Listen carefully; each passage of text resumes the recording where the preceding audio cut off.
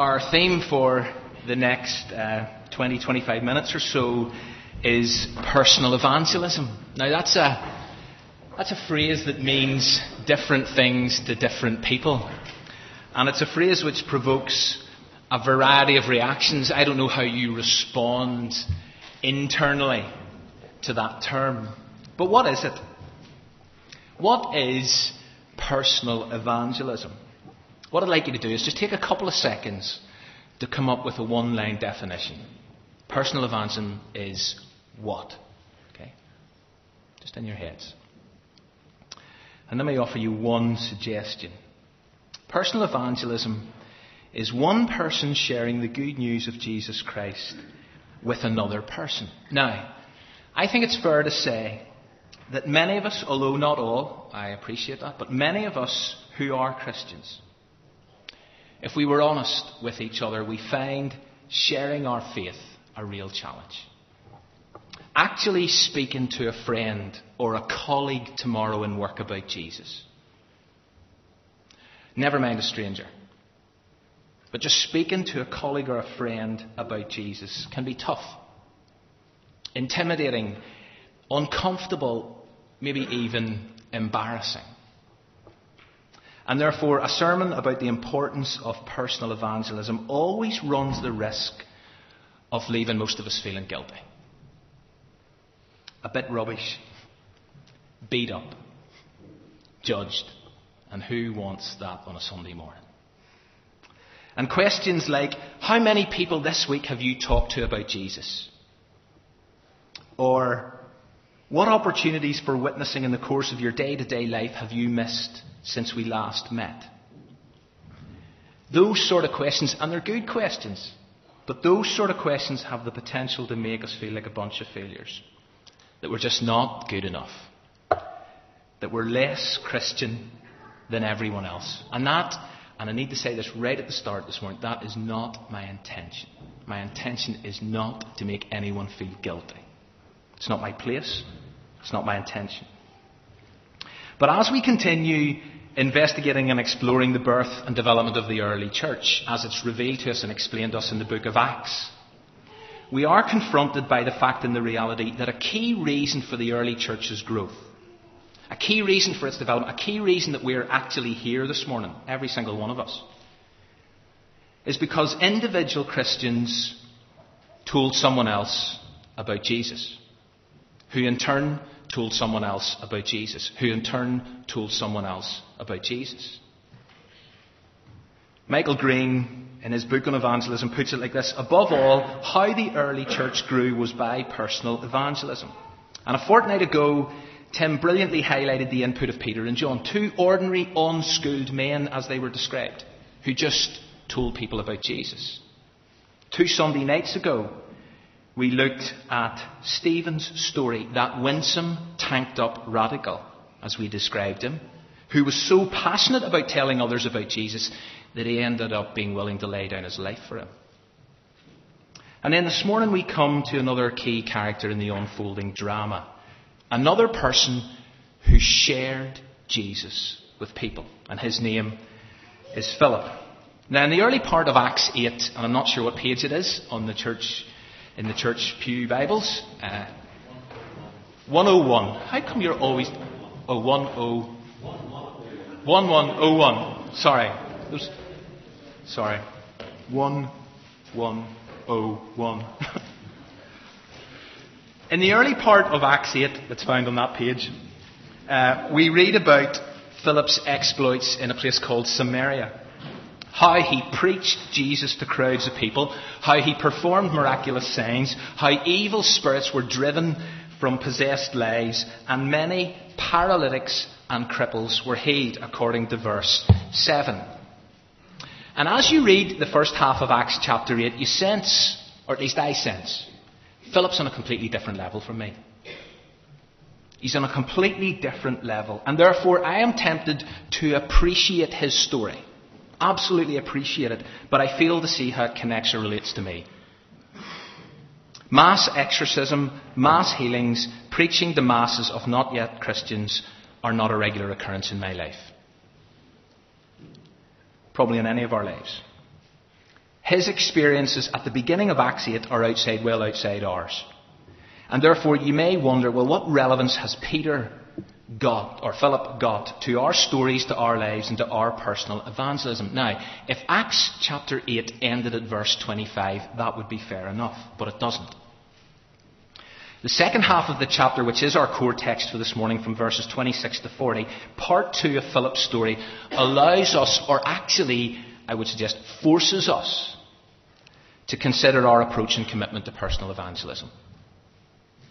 So this, I believe, is relevant to every Christian and those who describe themselves in that way sitting here this morning, to how we go about sharing our faith one-to-one with another human being.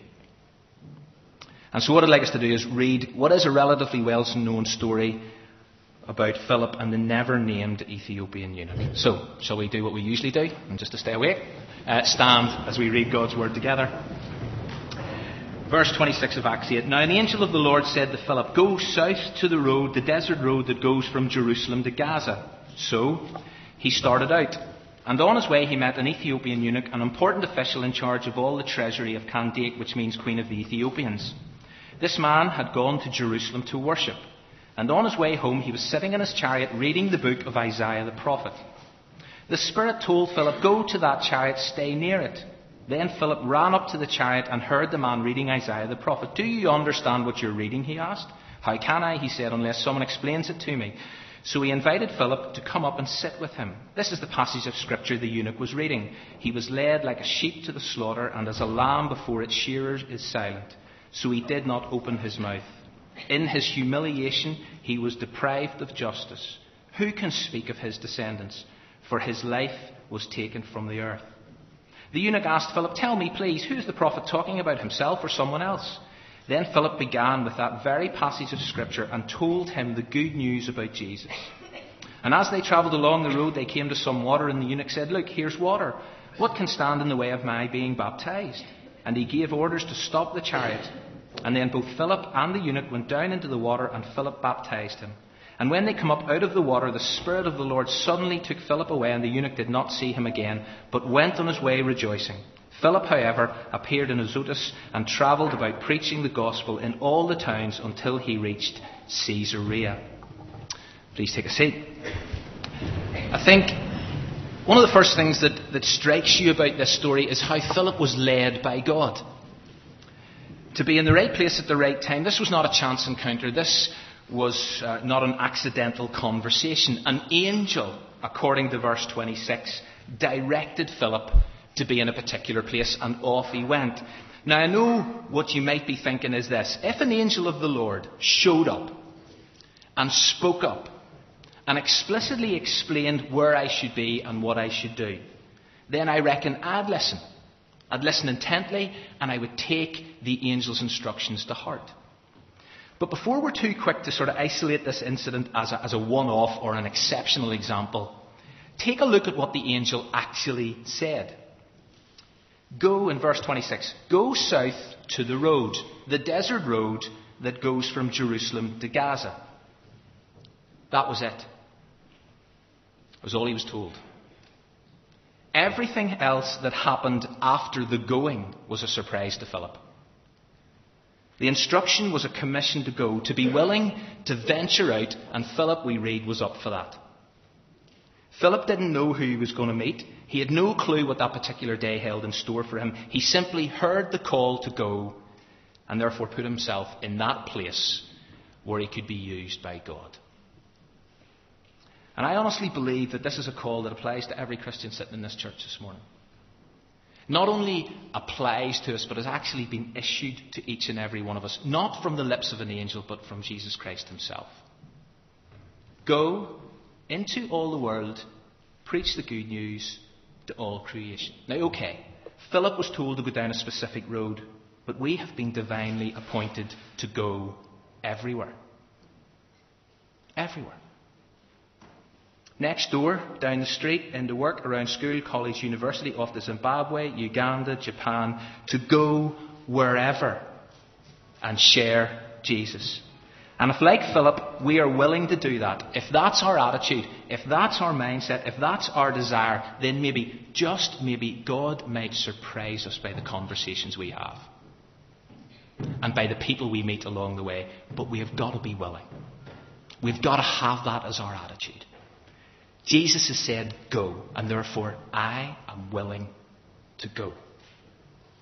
I've been told to go. I've been led by God to go. I don't need a specific angelic voice to tell me where to go. I just go everywhere and share Jesus. And Philip was called to go, he was willing to go, and therefore he was in the right place at the right time to have a life-changing conversation with another human being. And thank God those conversations still take place. There are people here this week who have had a life-changing conversation about Jesus with someone. But that's because they've been willing to be available. Do you know, it's so easy to lose sight of your calling to personal evangelism. It's so important as Christians we don't. And here is a great 3-sentence prayer that I came across this week, just to offer at the start of every day to remind yourself of your commission. So easy to lose sight of it. Father, create an opportunity for me today to verbally share the love of Jesus with another person. Show me how to demonstrate Jesus' love through my actions. Enable me to express Jesus' love in every conversation I enjoy this day. That's a brave prayer, I realise that. But often, unless we are intentional, those conversations may never take place. We've been led by God to go everywhere, share Jesus. Back to the story. Philip meets a stranger. He's a foreign high official, a man who's very different from him. Culturally different, socially different, economically different, but that didn't matter. He was a human being. Therefore, God loved him, Jesus died for him, and he needed to hear some good news. And you know, so often we lose sight of that reality as we meet people on a day-to-day basis. We tend to get preoccupied and distracted by their appearance, their social status, their religious background, their skin colour, their accent, their dress and postcode, our first impression of them, their material possessions. And we forget that each person that we encounter and lock eyes with is an individual. An individual who God is passionate about. An individual who Jesus sacrificed his life for. An individual who desperately needs to know forgiveness and reconciliation. And you know, sometimes we see people in every other way than the most important way. And Philip didn't allow their differences to be a barrier to dialogue. And that is such an important lesson to learn. Such an important lesson to learn. This is a story not just about personal evangelism, but it's actually a story about cross-cultural personal evangelism. And whenever you find yourself in that sort of context, there is an obvious and a clear need to be sensitive in what you say and how you speak. You've got to respect the culture of another person. You've got to be aware of where people are coming from. This is one of the reasons why contextualization is such a buzzword in the study of mission and missiology. Today, for example, if you're going to go to Uganda, like Connor Johnson, one of the young people from this church, with an organisation like AIM, Africa Inland Mission, if you're going to go somewhere like that, they will want you to be informed about the cultural context in which you're going into. To be aware of your environment, to engage in an understanding of how people think and behave, to know what people there value and hold dear. And so Connor has been asked to read a whole pile of books in preparation for that. It's great advice. Of course it's great advice, because Christian history is littered with unfortunate examples of missionaries arriving in certain places and riding roughshod over a culture, being insensitive to differences and trying to enforce unnecessary and irrelevant practices on diverse people groups. But although this is an exciting development in missional thinking, and it's been around for years, I know, and although it is vital that we recognise the need for understanding, particularly in our own context in Northern Ireland, where ethnic diversity intensifies. But there is a danger of giving the impression that personal evangelism or personal cross-cultural evangelism is complex and therefore it's beyond our reach. That it should be left, if you like, to the professionals, to those who have studied it. And I want to suggest that Philip's story here reminds us that cultural differences should never be a barrier to dialogue or an obstacle to conversation. When an opportunity comes to talk to someone, anyone about Jesus, go for it. Sensitively, of course. Dependent on God, definitely. Aware of your shortcomings, absolutely. But don't duck or avoid talking about Jesus with someone just because they're different from you. And although the Ethiopian eunuch was different, so different, the text actually reveals two things about him that are incredibly important. Because they reveal, if you like, his internal condition, his state of mind. He was clearly on a journey, not just a physical journey, but a spiritual journey. There is no doubt that Peter met a man who was in search of answers, who was in search of enlightenment, who wanted to know truth. And so verse 27, look at it, confirms this guy had gone to Jerusalem to worship. Verse 28 says that as he travels home, he's reading Scripture. He's actually reading the book of Isaiah the prophet. So at the very least, what you have here is a God-aware, spiritually hungry person who's up for a conversation with a child of God. God's been at work in his life. He's been preparing his heart. He's been stirring that internal restlessness. He's been creating an appetite. He's been pursuing him. And God continues to do that today. Continues to do that today. It's essential that we know that God continues to do that today. On our own, we cannot convict, we cannot convince, we cannot save anyone.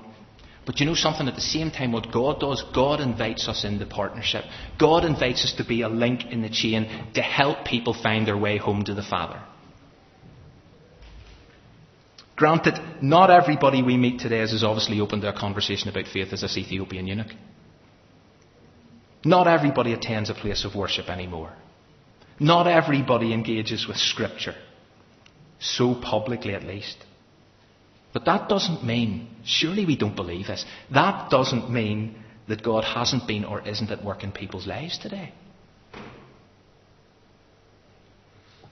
Often when you do pluck up the courage and take the opportunity to begin or pursue a conversation about faith, you find that some people, yes, not all, but some people are keen to talk. And that's because there is an openness, there is a willingness to discover more.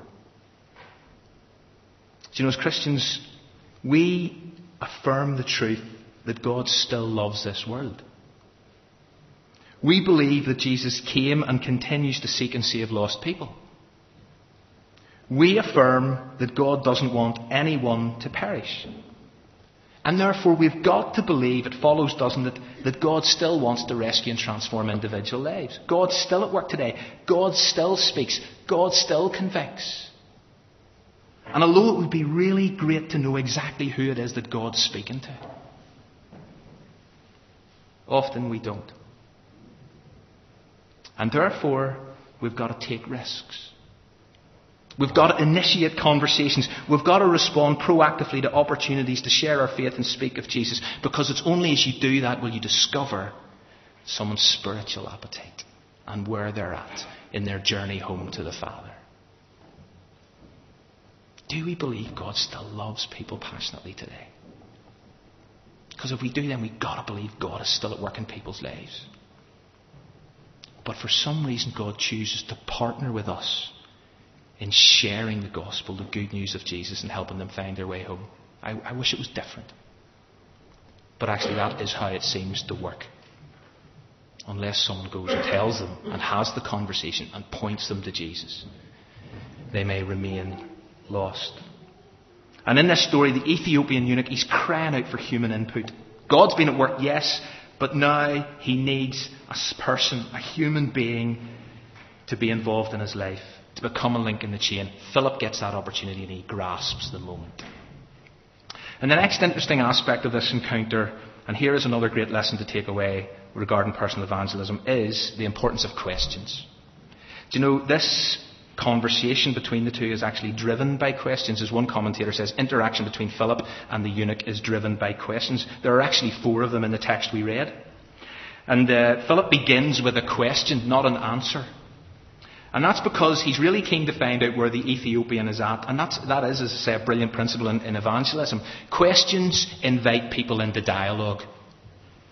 Questions encourage discussion. They allow people to actually open up, to express themselves. Questions give people the chance to say, listen, here's what's going on in my life. Here's what's going on in my circumstances. Here's what's going on in my situation. Whereas immediate answers to unasked questions inevitably close conversations down. Jesus is the answer, but what's the question? What are the questions people are asking today? Listen to the questions. Engage with the questions. Discover where people are at before you provide answers, before you offer solutions. Take time to hear where people are struggling with. The Bible records how Jesus asked something like 300 questions. I think that's significant. Jesus knew the value of questions. And to repeat something I've said before, questions have this incredible ability to take people on a journey of discovery. Or, as the old Jewish proverb said, questions are the beginning of knowledge. And Philip started with a question, and the conversation just flowed from there. But central to this conversation, central to this encounter, central to this example of personal evangelism, and here's where it gets tough, is the focus on Jesus. According to verse 35, Philip told this Ethiopian the good news about Jesus. And that is where, and this is where I'll be on, that's where I think many of us struggle. We can have conversations about kind of the meaning of life and the big questions on it, but when it comes to actually talking about Jesus, there's often a barrier. There's an obstacle. Just to mention the name Jesus with someone who's not a Christian. And we kind of think, listen, I want someone else to do that, so I'll bring them to church, I'll bring them to a Christian event, and hopefully there they'll hear the good news about Jesus in a different context. And so we shy away from doing it one-on-one, face-to-face. We shy away from doing it personally. Why is that? And I'm speaking to myself here. I really, really, really am. And there's a whole host of reasons as I reflect on my own life. And one of the most common barriers to personal evangelism is fear. Fear. Fear of rejection. Fear of being made to look a fool. Fear of not having the right answers. Fear of not knowing what to say. Fear of damaging what I think is a good relationship. And all those fears are entirely understandable, but you know what the problem with fear is? It thrives when you try to ignore it. And so, we've got to be honest. Honest with ourselves, honest with God. And if the reason why you're holding back or you're retreating or you're avoiding personal evangelism is fear, then just tell God. Because remember, perfect love drives out fear.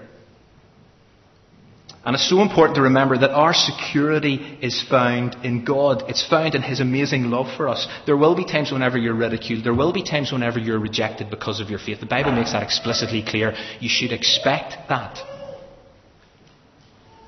But when it happens, it's so important to recall and affirm the truth that our security, our self-worth and our significance are not dependent on other people, but are totally dependent on our awareness and understanding of God's amazing, immense love for us.